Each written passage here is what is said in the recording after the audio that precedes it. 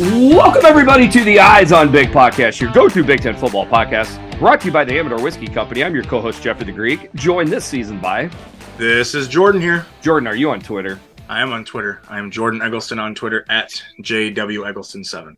And I am Jeffrey the Greek at Jeffrey the Greek. Thank you so much for listening and downloading the podcast. Hopefully my voice sounds a little bit better than it did the last two podcasts. I don't think I'm completely over whatever the crud is. I think you properly labeled that, but whole weekend of football watching, zero alcohol consumption for your boy here. That's a rare, yeah, I know. That's a rare weekend, Jordan.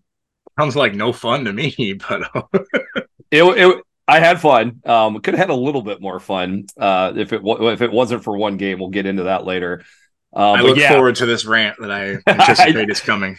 If we would have recorded it at around 6:00 p.m. yesterday, the rant would have been thick and heavy, but we're not going to do that. It won't be quite as bad. But yeah, alcohol did not sound good to me this entire weekend, Amador or not. I will say, I thought at the end of the day, I'm like, maybe just one, neat bourbon at the end of the day might be good, but instead I just fell asleep because that's all I've basically been doing for a week is sleeping. Sometimes rest and relaxation and a little bit of football is the best cure for anything. Absolutely. And we will get into the football. I do have a rant off different topic than what you maybe thought I was going to rant about. And we have ranted about this on the podcast before. I'm actually treading into Big Kurt waters here. So I don't mean to take away his ability to rant into his area of expertise, but the targeting rule is just officially jump the shark for me at this point. And I just sit here and I put a tweet out on it yesterday, and a part of this for me is just like, who are we doing this for? Mothers against hard tackling. Like I don't know who this rule is for, and. Well, I'll stop there. I mean, did it not feel like there was a ton of targeting and just questionable targeting calls, holding up the game, all of that stuff? Yeah, I mean, it seems like every single week it's another level of targeting. I mean, that leaves all of us scratching our heads and wondering, what is this rule really? Like, everyone is different. There's so much subjectivity that goes into it. Like, I brought it up when we talked about this last time. There needs to be a clear, when you launch and you use the crown helmet, that's an ejection, and anything else is just a personal foul. Let's just call it a personal foul, and we move on. Or is it even a personal foul, Jordan? I might even fight you on that. Like, I know you had said last week about the different degrees of targeting. That's too subjective to me as well. And by the way, I would love to ask refs, because in my opinion, you got to figure, Jordan, that at least 50% of these refs are old school dudes like me and you and older Kurt, like we're not the only old school dudes out there. I wonder if they hate it as much, if not more than us, but they are forced to officiate it because them's the rules. If you took it away from them, I wonder how many of them would breathe a big sigh of relief.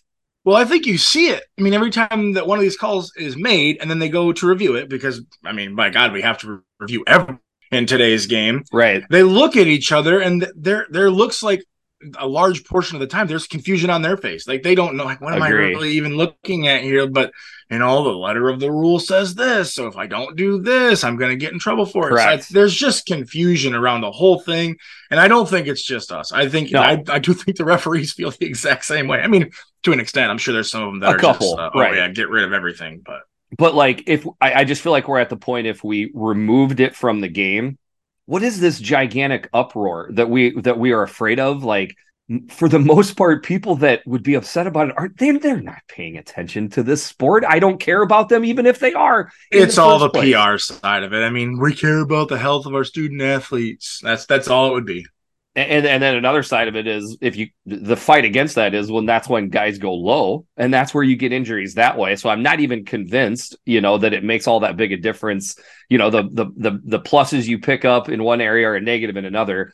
I essentially how it used to be, back in the Stone Ages, leather helmets. I'm joking here, but it was spearing, like Yep. just, and my kind of joke tweet that I also had some seriousness with it is I compared it to Ram Man from the old He-Man cartoons. I was shocked at the response for that. Like, so many people were appreciative of the Ram Man. I thought I would either get made fun of or people would have no idea who Ram Man was. He was an awesome He-Man character, man. I loved it. He had the springy legs, and you had the button. Oh, yeah, I know exactly what you're talking about. I think the older generation. They would know 100% who you're talking about. Some of the young kids on Twitter probably look at that and go, "Oh, that's not a Marvel character." What? Yeah, exactly.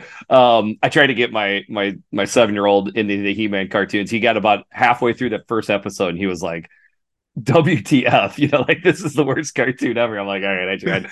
But anyways, that's my point, is like, how Ram Man with his, helmet built into his shoulder pads. I mean, perfect outside linebacker. Well built. He's a well built specimen. He'd be hard to block, I gotta think. The way he so obviously leads with his head. The helmet, the top of the helmet is the first thing making the contact. We can call spearing. Maybe, I don't know, he's suspended for the game. I don't know, because there's no way somebody should be suspended for the next game. That should be just completely taken out. I'm open to something like that when it is obviously a Ram Man style spearing. Other than that, it's just a hard tackle and we move on with life. That's where I'm at with it. I mean, at some point we have to just remember this is a violent game. Correct. And these players signed up to play this violent game. And yeah, you do have to take precautions that you can to try to make it safer.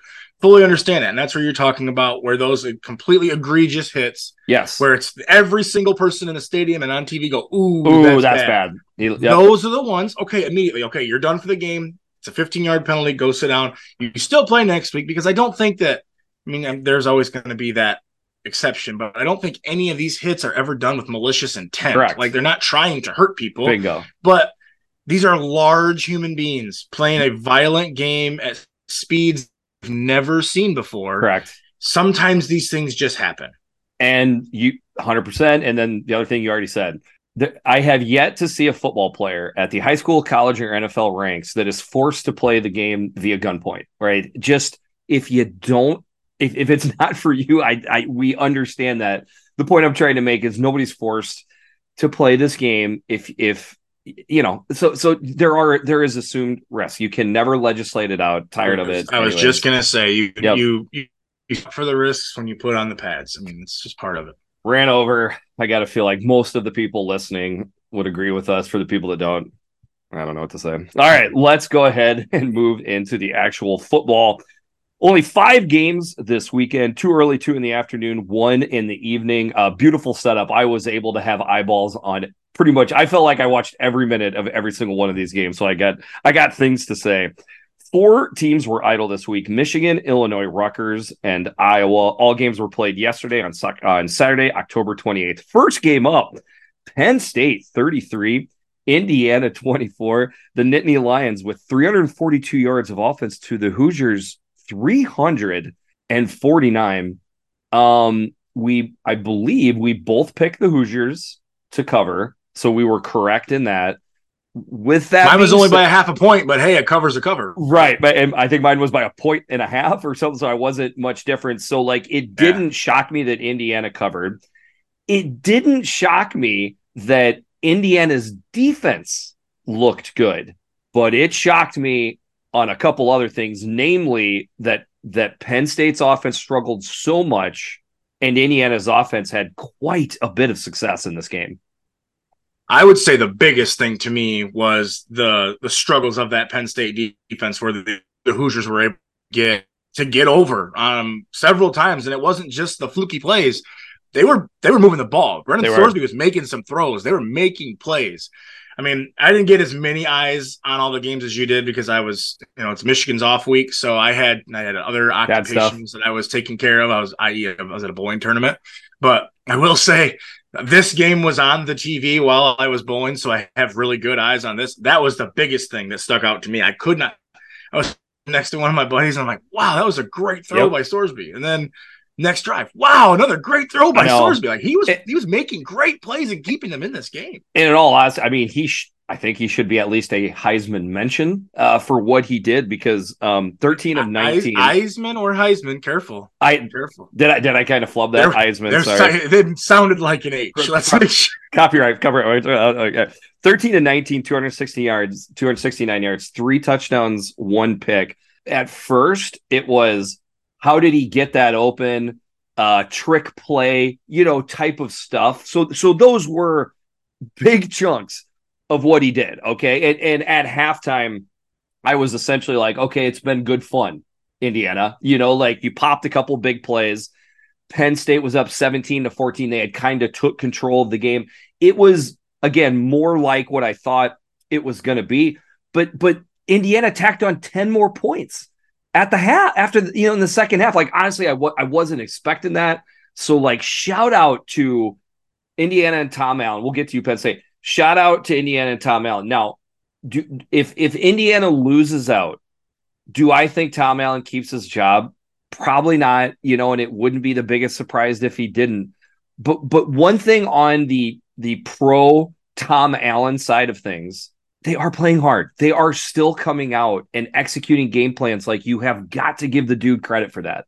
Yeah, we've been saying we thought maybe the quit factor would start to show up at some point with this Indiana team, and it didn't look like it here, because there was 3 or 4 different times during this game that I thought, all right, now Indiana's here Penn State's gonna pull away. And it just never happened. They just kept hanging around to give you a Rounders quote there. One question I have to ask, I'm sure Penn State fans are asking it too, is Chop Robinson being out, I mean, is that big of a deal for this defense? I mean, I think it's fair to say that on the defense, maybe King at cornerback, but like probably the highest rated draft pick on the Penn State defense in the entire team is Chop Robinson. So losing a hammer of a pass rusher, and a guy, like, it's not insignificant. That is for sure. Maybe it makes that big of a difference for Penn State and hurts them that much. I mean, it sure seemed like it, because there were large stretches of this game where Sorsby was just standing back there and it didn't seem like Penn State could get a whole lot of pressure. And any quarterback at the Big Ten level, you give him enough time, eventually, I don't care how good your secondary is, receivers are going to get open. So we'll see. We'll see how long Chop Robinson's out for, because that could end up being a huge thing. Definitely going to want him back for Michigan. There's no doubt about that. And not that the Hoosiers were, blowing holes in the rushing attack. 34 carries, 80 yards. That's only a 2.4 yard average. Josh Henderson, a decent day. On the other side, Nittany Lions. Drew Aller, 20 of 31, 210 yards, 3 touchdowns and a pick. He did throw another pick, but overall, Drew Aller looked fine. I will say sometimes the fans get it right, and what they got right here is this game got busted open with them throwing the ball down the field. I don't think it's a nothing burger that it almost seemed like Penn State was forcing the ball down the field on the outside. It worked. It blew the game open. Sometimes the fans are right. I'm not saying you just toss it blindly up in the air, but it was a big play in the game. We're going to have armchair quarterbacks all over Pennsylvania just going nuts. Like, yeah, see, we know what we're talking about. Fire Yuricich. But I'll say this about Penn State. We spent a lot of time with Indiana, and Penn State did win this game. And it was a hangover. It was a hangover. Every single team in the country has these games where it's just like, we can't really get up for it. It's a slog. You're off of this emotional letdown. They still won the game.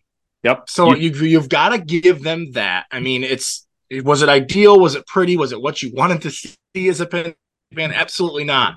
But at some point, you're still 7-1. Yes. You won the game, and all of your goals are still in front of you. You can still get to anything that you want to get to. And like you said, if there was one shining light to see out of this, there was some downfield passing, and maybe that builds the confidence of Drew Aller, and they can move forward with this. And like you've been saying all season with Iowa, what helps a running game? A little downfield passing game. So now if Penn State can get a little more downfield passing game, these 2 horses that have seemed to be bottled up a little bit we've expected, we'll have a little bit more room to run. Those horses, Katron Allen and Nick Singleton, combined for 33 carries, 131 yards, just short of a 4-yard average. But their longest rush of the day is 12 yards. I mean, it is getting to be a thing where you're wondering where those big plays are at. They had like a really wonderful graphic where they showed, I think it was Nick Singleton last year being like singled up on a safety and he made a miss and was gone last year. This year, the safeties are consistently making the tackles. I don't know why. The term sophomore slump has gone through my head quite a bit with these two. Not that they're having a bad year, right? But it just hasn't been as explosive. Right. A theme that I'm going to have for this podcast, and I'm stealing your theme a little bit here. 2 turnovers for the Hoosiers, a turnover for Penn State. The turnovers for the Hoosiers hurt. I mean, you could say the Hoosiers hurt themselves on the way to a possible win because of turnovers and mistakes. So like it's not a nothing burger, but again, 3 turnovers in this game. They had every opportunity at different points in this game to, I mean, a missed field goal, the turnovers. I mean, there was a lot of times where it's like this game can go their way, and then they kind of flubbed it. So field goal kicking was big into that. I mean, they could have tied that game up at that point, or did they? And they had a chance to. Long story short, there was opportunities there for Indiana, but Penn State fans might not feel great. But you won the game. Imagine how bad you would feel if you didn't win this game. I think you're kind of alluding to that already. You got the win. The turds will happen. Can you flush them or not? They successfully hit the handle and flushed it. Like you got to win those, and they got it. And with that, Penn State moves to 7-1 with the loss. Indiana drops to 2-6. Staying in the morning window. Here we go. Northwestern 33, Maryland 27. The Wildcats with 364 yards to the Terps 391. Northwestern wins again. I put a tweet out with David Braun. I mean, right now, him, Shiano, and Rule would probably be 1, 2, 3, maybe Shiano and Braun, but like David Braun has got the dudes playing hard. It's no, I don't know how much more he could do to tell the Northwestern, decision makers, I want to be your football coach, and what he's doing right now. I mean, I put out a tweet also. I mean, I literally tagged Northwestern University in it and said it's time to hire this man because, I don't know if Fitzy sprinkled his dark magic on him before he went out the door. God. I mean, Kurt's got to be having just nightmares about what he's seeing from Northwestern. Anybody in the West is. You sent chills down my spine when you said that right there, but he does look very Fitzy-esque. And again, with the theme, Northwestern, 0 turnovers. The only team in the Big Ten Conference this weekend that achieved a football contest with 0 turnovers is Northwestern. Maryland had 2. Don't think for a second those didn't play into that game. Shout out to me. I took Northwestern on a money line, took our own advice. That saved my butt yesterday. I didn't. I was going to, and I didn't do it. I should have. But and like the line just did not move. It just never moved from 13.5. We said on the podcast, like something's up. Freaking Vegas news. There's some people in the desert that made all kinds of. Nobody goes into Ryan Field right now and comes out with a W. I mean, it's just a house of horrors. Oh my gosh. I mean, literally dozens of people at home enjoy. Like, I don't mean to rain on you, Northwestern, but fans, come on. It's 11 o'clock a.m. game on a Saturday. It wasn't that bad out. Show up and support the squad. This team's playing tough for you. That was pretty embarrassing. I mean, it's tough to defend right now if you're a Northwestern fan. Speaking of something that's tough to defend, Brendan Sullivan, 16-23, 265 yards, 2 touchdowns, 56 yards on the ground, 321 total yards. I mean, we're wondering, where's this offense going to be without their starting quarterback? Sullivan struggled last year at times. When we saw him earlier this year, they have figured something out with him because he looks a ton better these last couple weeks. Yeah, this would be the one game I didn't get great eyes on because I was gone during this one. But I mean, from what I've seen, the offense almost seems to have gotten better now that they've got a little bit more consistency with Sullivan being in there all the time. There's good balance. There's good fluidity to it. I mean, they're not making mistakes. And when you're a team like this Northwestern team, you can't afford those mistakes. You've got to play clean football. And that's what they did for so many years with Fitzy. They didn't make mistakes. They played complementary football. Correct. Hey, they're not running the ball great, but they're running the ball a little bit, and their passing game is working. I mean, Team rushing. I mean, they only had 2.5 yards per carry. Like this isn't a strong rushing team. This actually reminds me, this might be dating you a little bit, but this reminds me of like the mid-aughts to early 2010s Northwestern that certainly played good defense, but they just had this knack of a quarterback that would just make enough plays to drive you absolutely nuts, somehow pull out 3rd and 7s, in the game. Like that's what Sullivan is doing. He's looking like one of those guys. Iowa and Wisconsin fans have all those annoying Northwestern quarterbacks going through their head right now. It was what they needed to do yesterday. 6 sacks, 9 TFLs, 6 sacks and 9 TFLs versus Maryland, and then switching it over to Maryland. I mean, Leah had a good day, 30 of 47, 274 yards, 3 touchdowns and a pick. So some people might think, yeah, but where's Leah when we need him? Honestly, I'm to the point now, where would Maryland be without Leah? Like, and maybe Locks is just going to scheme up a dude to throw the ball no matter who's back there because that's a specialty. But you know what I'm getting at here? Like, I wonder what Maryland would be without Leah, because there is a lot of messy stuff all over the place that I don't know what to say at this point. Well, I mean, we've had questions about this Maryland offensive line all season, and they rear their ugly head in this game. I mean, like you said, Lotz is a good offensive mind, but at some point, if you can't establish that offensive line to some extent, you've got to have a little bit of continuity and consistency there. This offensive line was a sieve at times. It was a sieve. I mean, the rushing, not horrible. 117 yards, 4.3 yard average. Colby McDonald, 43 carries. He had an 8.6 yard average, but man, it just seemed like whenever Northwestern needed to dial something up to get pressure, Leo was scrambling for his life. And that's where I had the thought go through my head. If they had a more statue of a quarterback, like an immobile quarterback, brother, they would have issues all over the place because their pass pro is struggling. It is not looking good. Speaking of struggling, Terps fans got to be struggling. Suddenly have not heard a bunch from them these past couple weeks. Weird. Like our guy John. I love John. He's one of my favorite follows. I feel bad for him because it's the same thing we have seen over and over again where they just shred everybody in September. It turns to October. I don't even really think it's the weather. I know that's something that people want to point to because it's a pass-based offense. This hasn't been about playing in bad weather. This has just been playing. No, let's say the weather yesterday wasn't terrible by any means. No, I don't know exactly what it was. If Locks had hair, he'd be pulling it out right now. I mean, I bet he's just chewing ass. I don't know what to say. I mean, it's happening again. Like Maryland fans, if we were in the West, we would be doing this and that. You can't say that anymore. I mean, this is the second West team they've lost to 2 weeks in a row. I don't know. When they play a more physical style of team, they've been on the struggle bus. Yeah, and I don't think that's going to go anywhere anytime soon. I mean, Their schedule doesn't get any easier going forward. No, we're at the point right now where Maryland now is what, they're 5 and what are they? They're 5-3. Yep, 5-3 now.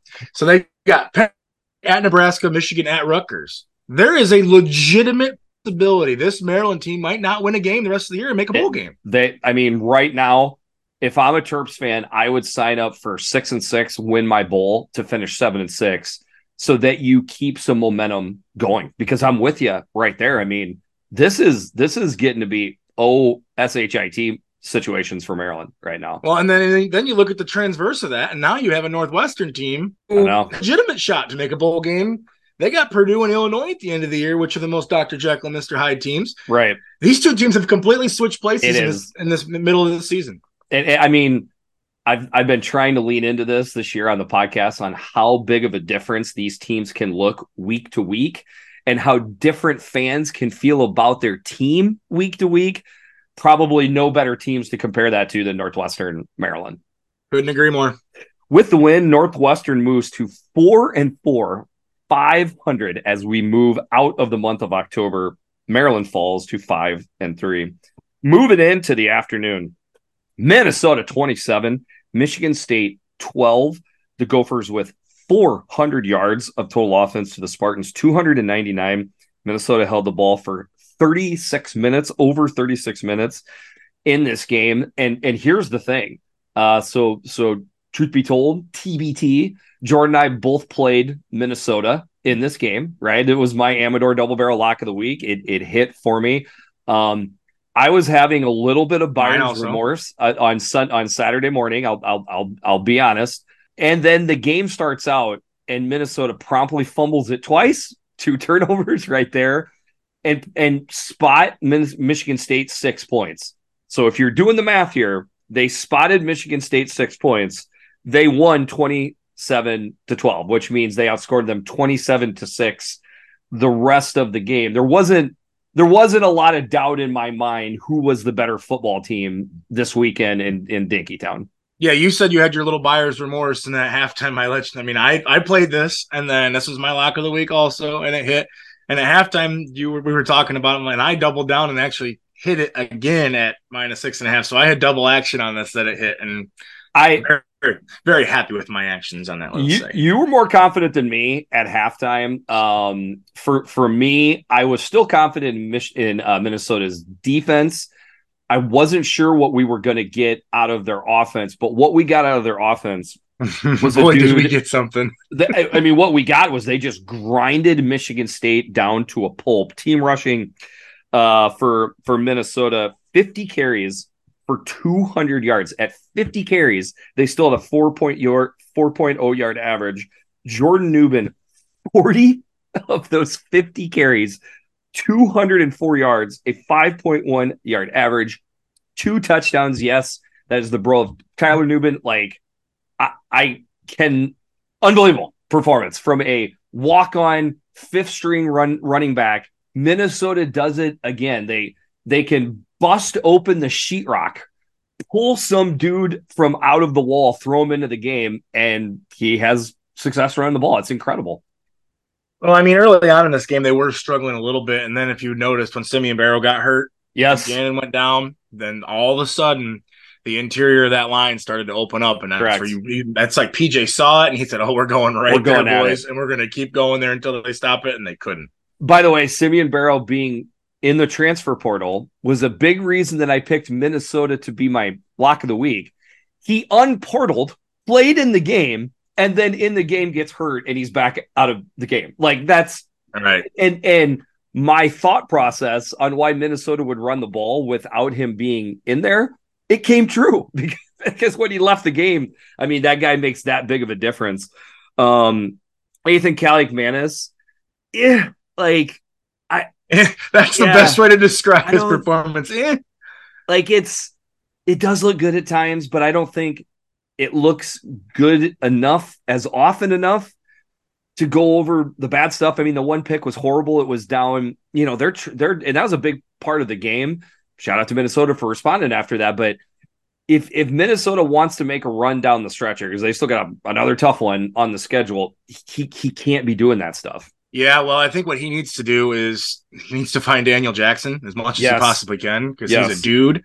7 catches, 120 yard touchdown. I kind of told you my theory on Kaliakmanis during the game was he's got that gunslinger problem. Like, he's got this huge arm, and he thinks that he can fit balls into every single window, and they're just not there at this level. Maybe when you were in high school, you could fit those windows, but that's not the case anymore in the Big Ten. So he needs to understand, yes, you have a howitzer, but you need to learn how to control it too and make the throws when they're there. He threw the one pick, and he had a check down in front of him that you got 7-8 yards, and then you got to take the easy ones when they're there. And then the other side of it is what I thought I saw more of in the second half. I would love to know if this was by design. Is he seemed to take the ball and run with it a little bit more. By the way, I meant to bring up, I think Penn State should do that a little bit more too with Drew Aller. I think it's a weapon that both of these teams could probably use a little bit more. Minnesota has done it in the past. They seem to have gotten away with it. When they do run their quarterback, they have success. I would think Minnesota would want to do it a little bit more. The defense, not especially active. I mean, they only had 1 sack and 3 TFLs. It seemed like they were controlling the line of scrimmage more than that. On the other side, I don't know what to say. I mean, it's just getting tougher and tougher to have positive things to say about Michigan State. I put out my big positive tweet this week. My essentially positives were Michigan State helps on the way, with a different coach sometime soon. Caden Hauser started the game mostly ineffective. Sam Leavitt, though, he came in. He provided some juice for that offense. Is that fair to say? Yeah, well, I mean, anytime you have a backup that steps in that kind of changes dynamics as to what he's doing, he's going to come in there and play free and wild, and boy, did he ever. He was running around like crazy, slinging it all over the place. Now, it came back to bite him at one point because he threw the pick trying to be too much of that. The old Frank and Tarkington running around, but with that being said, that was at the end of the game. I mean, he was just trying to force something. I mean, if you take that interception out, I mean, it was 8 of 12, 73 yards, a touchdown, leading rusher on the game, 6 carries, 52 yards. I didn't think Michigan State gave their rushing attack enough of a chance in this game. I don't know. Maybe they just saw something that they didn't feel like it was going to happen. It almost felt like they went into when we're not going to have a lot of success. I didn't try it. Like they gave up on a game plan before they even gave it a chance. Or the game plan was wrong in the first place and they should have adjusted and just ran the ball more. I don't know. 2 turnovers for Michigan State, probably below their season average. The least shocking thing of the whole week. Right. And then Minnesota added another turnover in this game. So they wound up with that. There's 5 turnovers in this game. But in the end, I wanted to see Minnesota do it again and play well and control a game. They did that. They deserve credit. And because of that, they moved to 5-3 with the loss. That's now 6 losses in a row. And they fall to 2-6. Maybe something that can help fight that would be a healthy dose of Amador whiskey for the Michigan State fan base. With that being said, I fully support that. Yeah, it's the best advice I can give to Michigan State fans. Stock up on Amador, wait till the new coach comes, and then restart your fandom. The Eyes on Big podcast is sponsored by the Amador Whiskey Company. Our unique process takes the highest quality Kentucky bourbon and finishes in California wine barrels. This double barrel aging technique creates characteristics from the individual barrels that are blended together to make an exceptional whiskey. Perfect sip neater in your favorite bourbon cocktail. Amador is the perfect go-to this fall on game day. Amador Whiskey Company, born in Kentucky, raised in California. Sticking on into the afternoon. We got 2 games left. Nebraska 31, Purdue 14. The Huskers with 277 yards of total offense to the Boilermakers 195. That's right. Neither one of these teams got to 300 yards of total offense, but somehow, miraculously, they got to 45 points simply because freaky, crazy stuff that happened. The anger and the rant that if we recorded yesterday evening, I would have gone off was I had the under in this game. So even though I didn't use it as my lock of the week, which I'm proud of myself there, that I didn't lose the lock of the week, this game was undoubtedly an under the entire game. I nailed what this game was going to be, which was a struggle bus for both offenses. That's what it was. But because of the miraculous amount of turnovers in this game, 7 turnovers in this game, it turned to the prototypical, the offenses are so bad at holding on to the ball that it went over because they would just hand the other team, fumble returns for touchdowns, stuff like that. This was as big Westy of a game as you could ever hope for. This game had it all as far as that stuff. Yeah, well, so while this game was going on, I had actually flipped it off because I thought, okay, Nebraska's pulling away from this. This game is getting out of hand. And all of a sudden I look down and my phone's ringing and it's my podcast partner calling me. And I'm like, what in the world is going on? And he is just fuming at what has happened in this Nebraska game. And I'm like, what? So I turn it over. I'm like, oh my God, what Yeah. happened in this game? And I feel like we kind of jinxed it, because what have we been saying all along? You got to put Jeff Sims in for like a package or something. And then sure enough, he comes in and promptly does the most Jeff Sims thing ever and fumbles. Maybe we kind of jinxed it. Henrik Harburg, 2 fumbles lost in this game. Rule, by the way, we're going to get to the positives here, Nebraska. Matt Rule just undressed him. Like it very much looked like a get the F out of my face type of deal, which I support. Matt Rule, like obviously Matt Rule and that offensive staff are constantly telling their players, namely Harburg, right? Stop bleeping turning the ball over. I mean, we said it on the last podcast. If us two dummies can figure it out, I'm sure Matt Rule can figure it out. Goes in, loses, and it was a key part of the game when he lost that fumble. So I get it. Something that we had been talking about is, do you give Jeff Sims a chance? He goes in, promptly not only fumbles, but it's a fumble 6. That's when the bleeding happened for me. I knew I was screwed right at that point, right there. Purdue's defense returns it in, for a touchdown. That got them to 14 points with a 2-point conversion. Like Sims, and then Sims is back out. I think that puts an end to the should we play Sims deal, because it has to.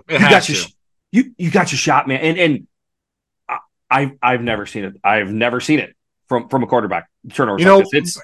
You're right. It's it's an enigma wrapped in a riddle. It really is. But as much as we said, it's not an enigma wrapped in a riddle, Jordan. These guys turn the ball over. That's it. There's no riddle about it. Like, that's what happens.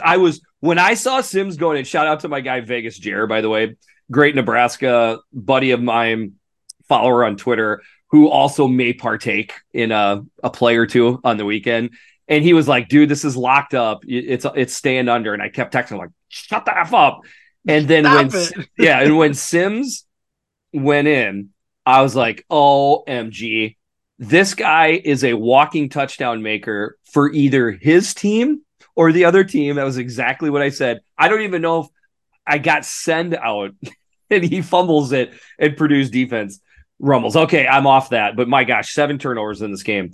Now here's one side. Here's one unit that deserves no, issues or sticks and stones or nothing. That is Nebraska's defense.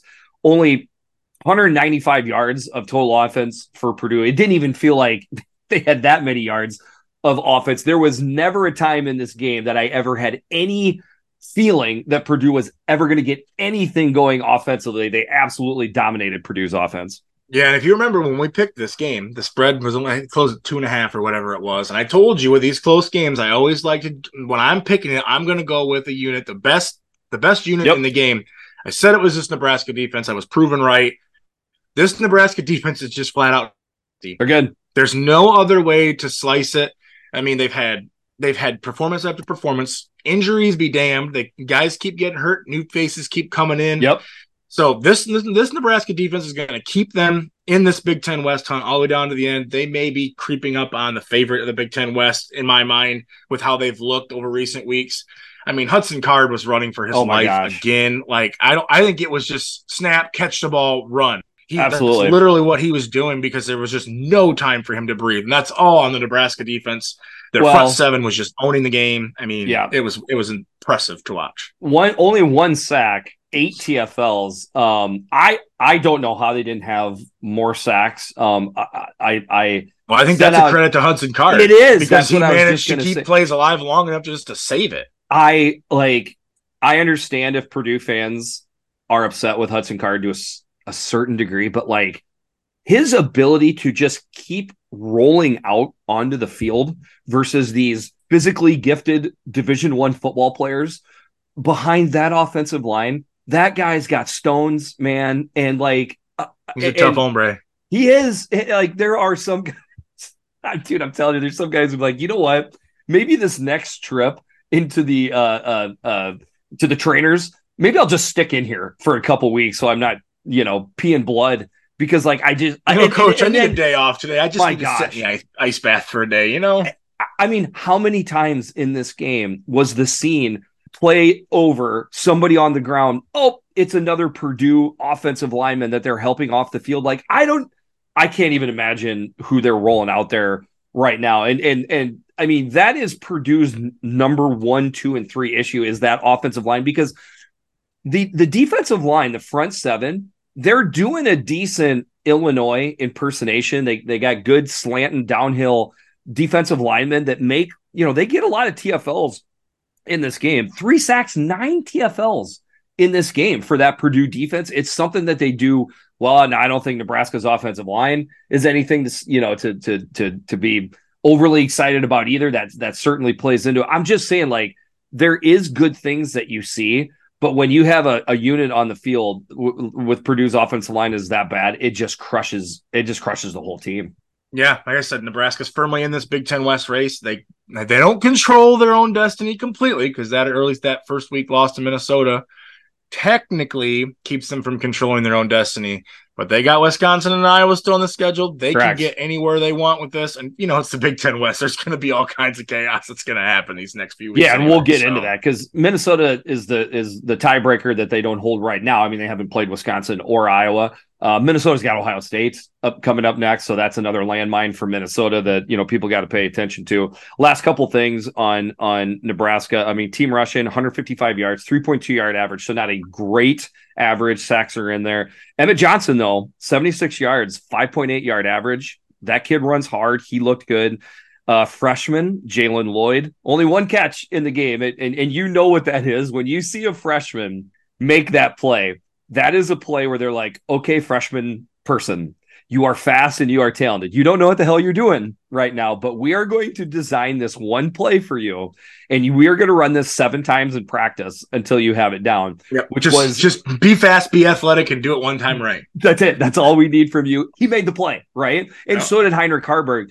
By the way, shout out to Satterfield, Nebraska's offensive coordinator. This is not his offense. This looks like a kind of bad version of like the late 90s Nebraska offense, which is a lot of option.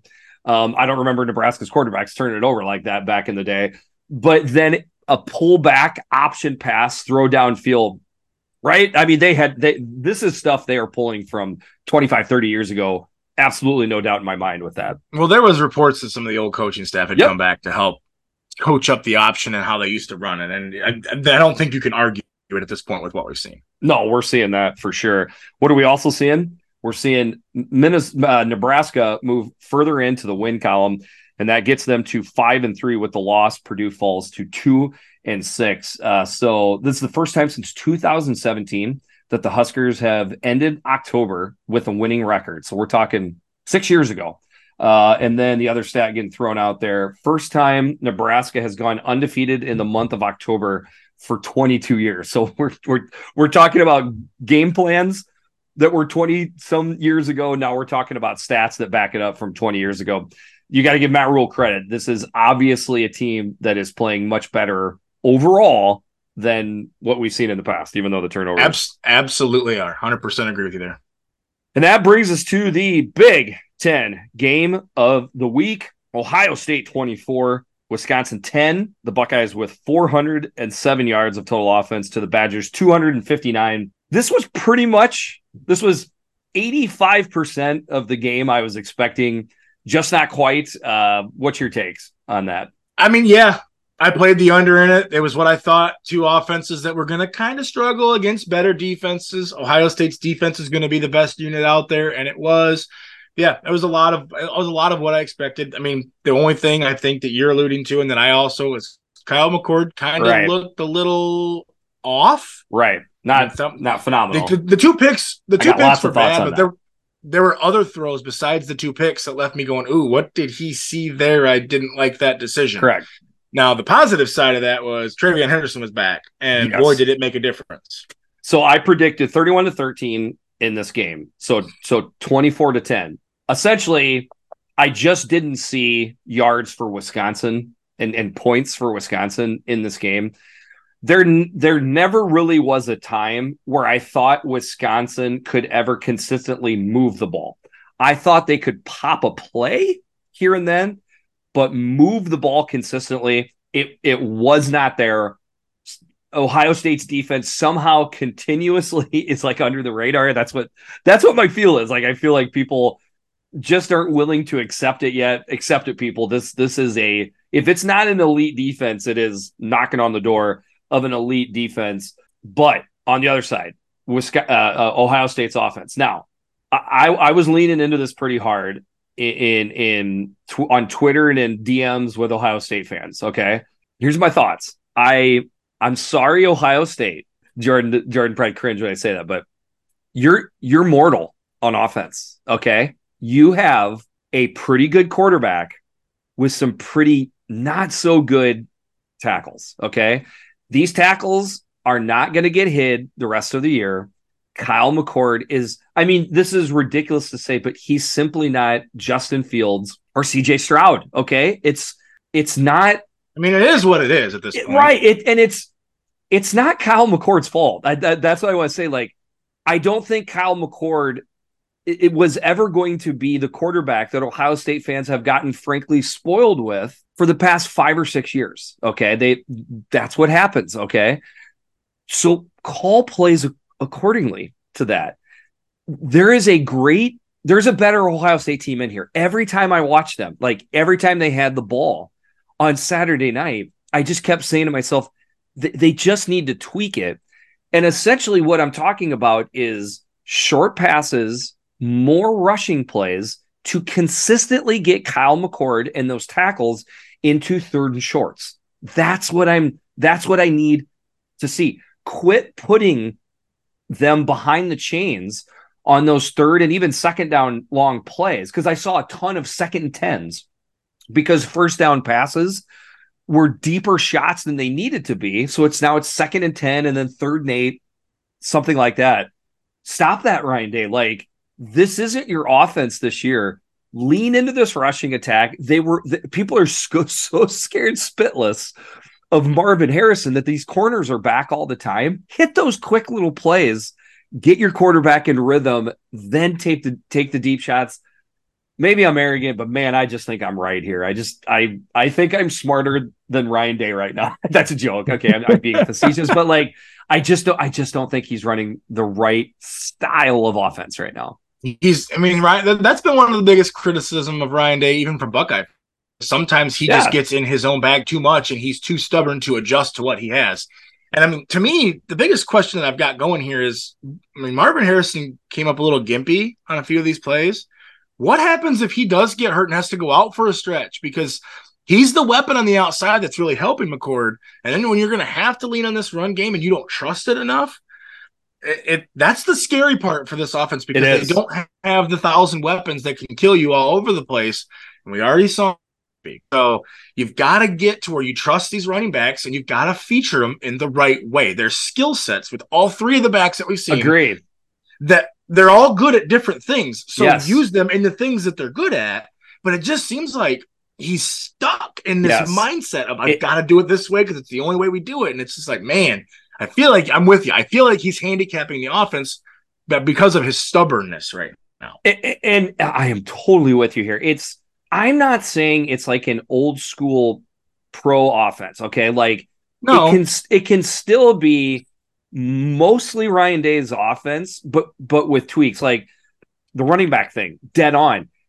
I mean, TreVeyon Henderson, you think it made a difference?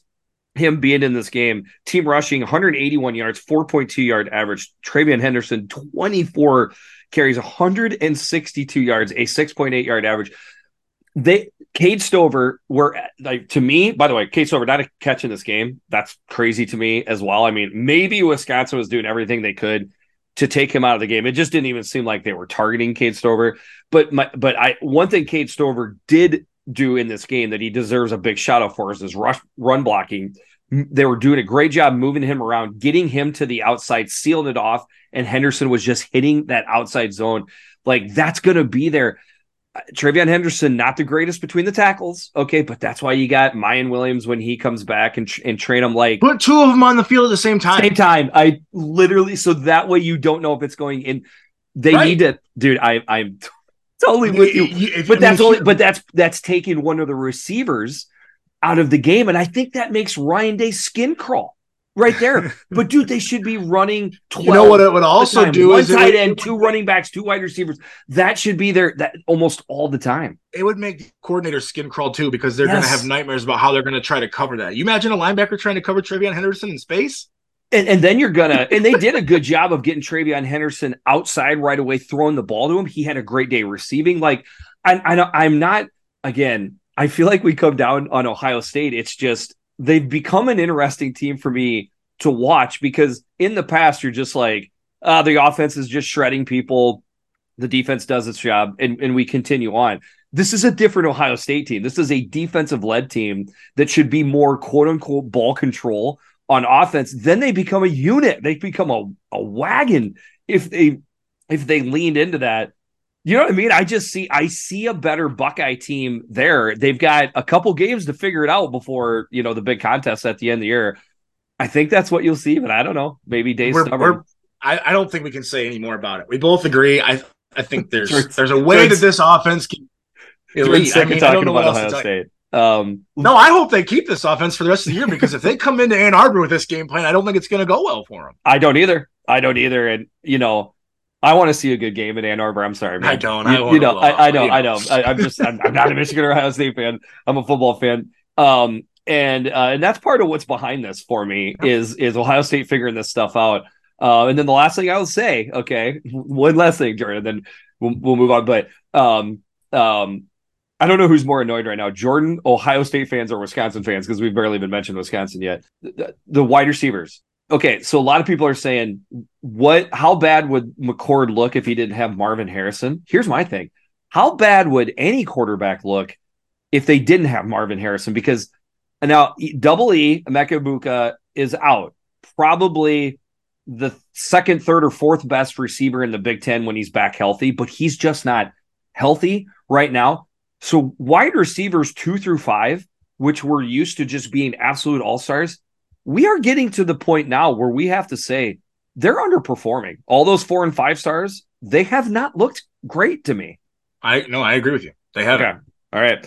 Moving on to Wisconsin. I think you like Braden Locke a little bit more than me, but he definitely shows snippets of why he's the type of quarterback that fits the system. So let me ask you. Yes, I do. I do like Braden Locke a little bit better than you. Let me ask you this question: what does Tanner Mordecai bring that Braden Locke doesn't?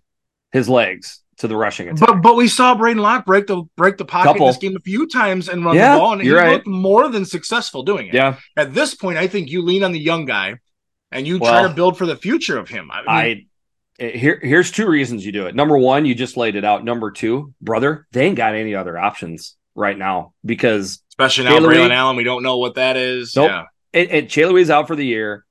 Braylon Allen is like, that dude just has a hard time staying healthy. He's banged up. I don't know if that guy's been healthy 3 games in a row in his career. Left this game, 10 carries, 50 yards. So that's a 5.0 yard average when he was in.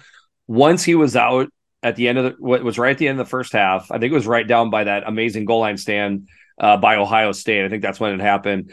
They interviewed Luke Fickell after the halftime, like, how are you going to have some offense? You could tell Luke Fickell's like, I don't know. I don't know.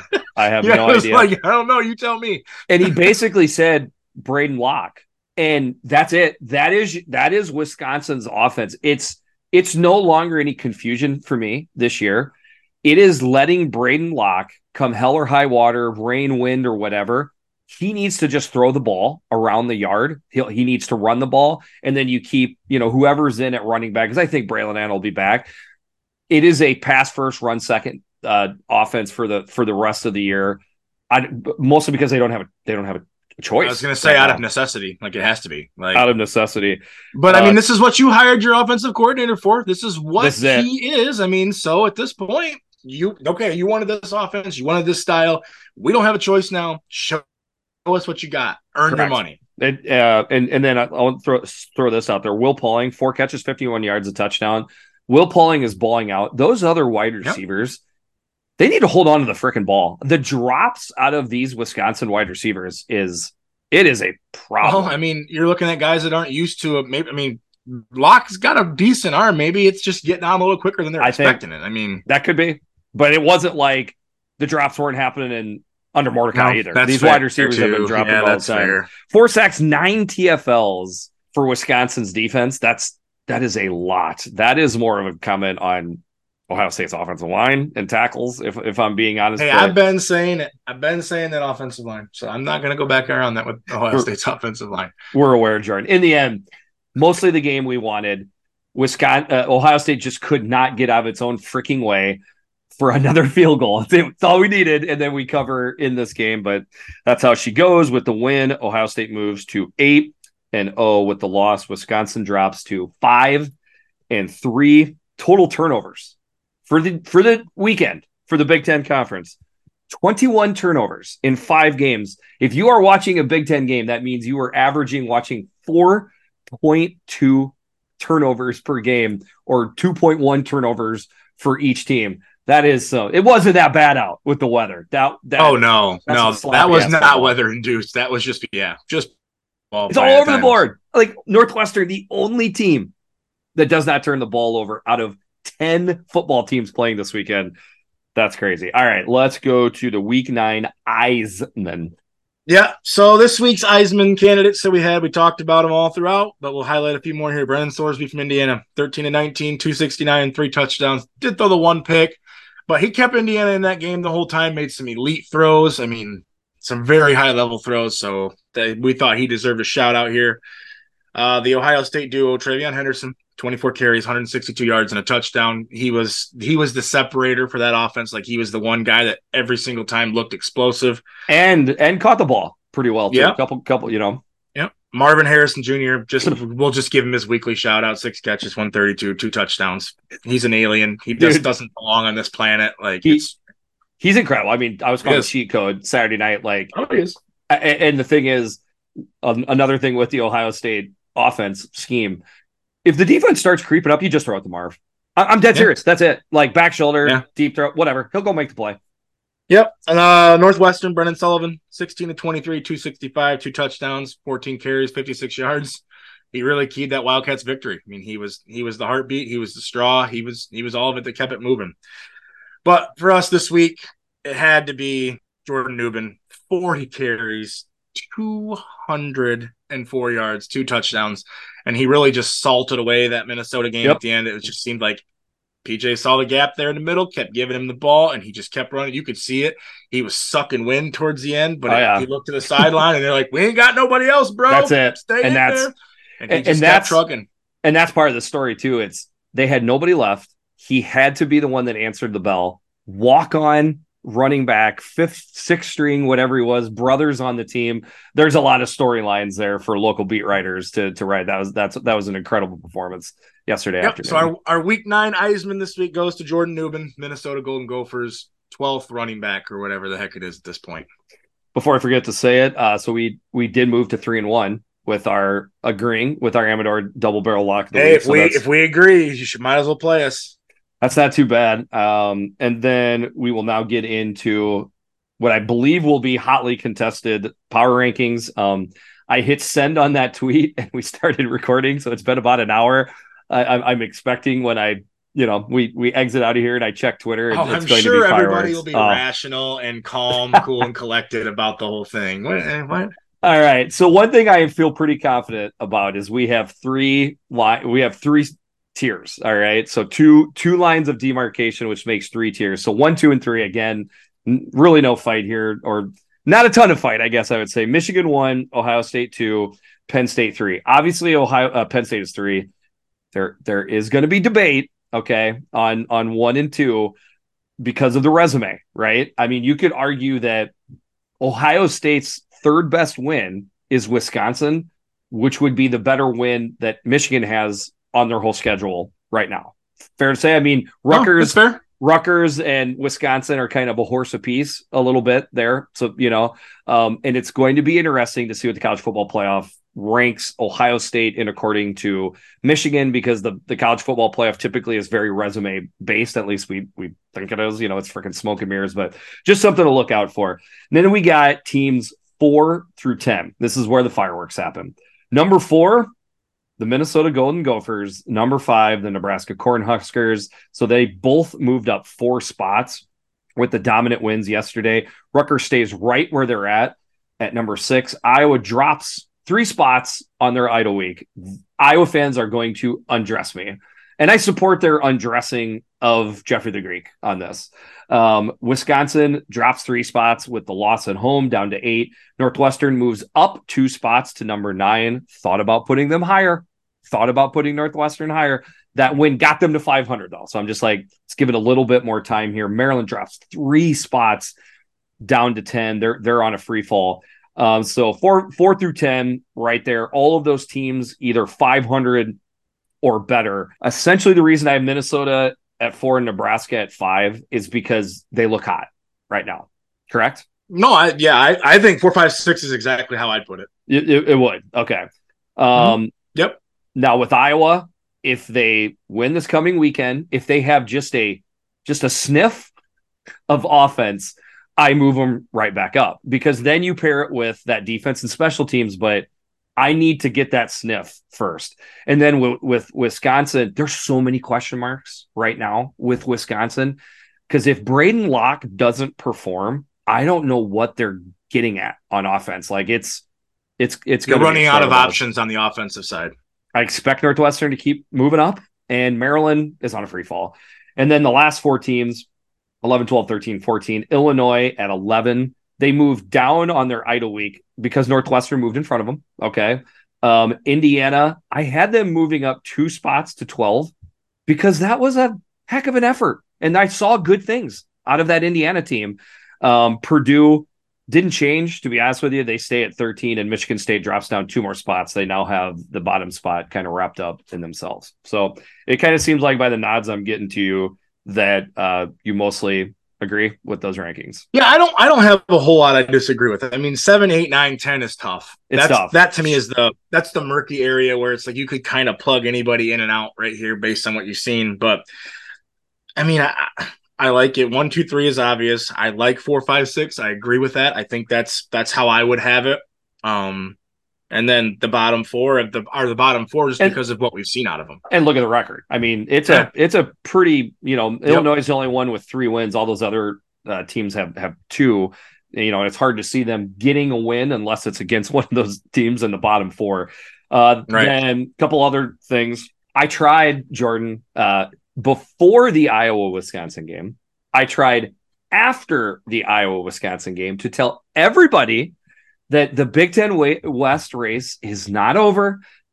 And I'm proud that I could say it after Iowa won the game in Madison, with everybody saying, Iowa, oh my God, Iowa could go 11-1. Like, people just walking them into into Indy. I tried, Jordan. I tried saying that's not. Nobody. Hey, I offered the bet. I offered to take the bet. Nobody would take you up on it. Nobody asked me to take that bet. So now what do we got? We got 4 teams: Iowa, Wisconsin, Minnesota, and Nebraska, all jam-packed, tied for first. There's tiebreakers and things moving all over the place.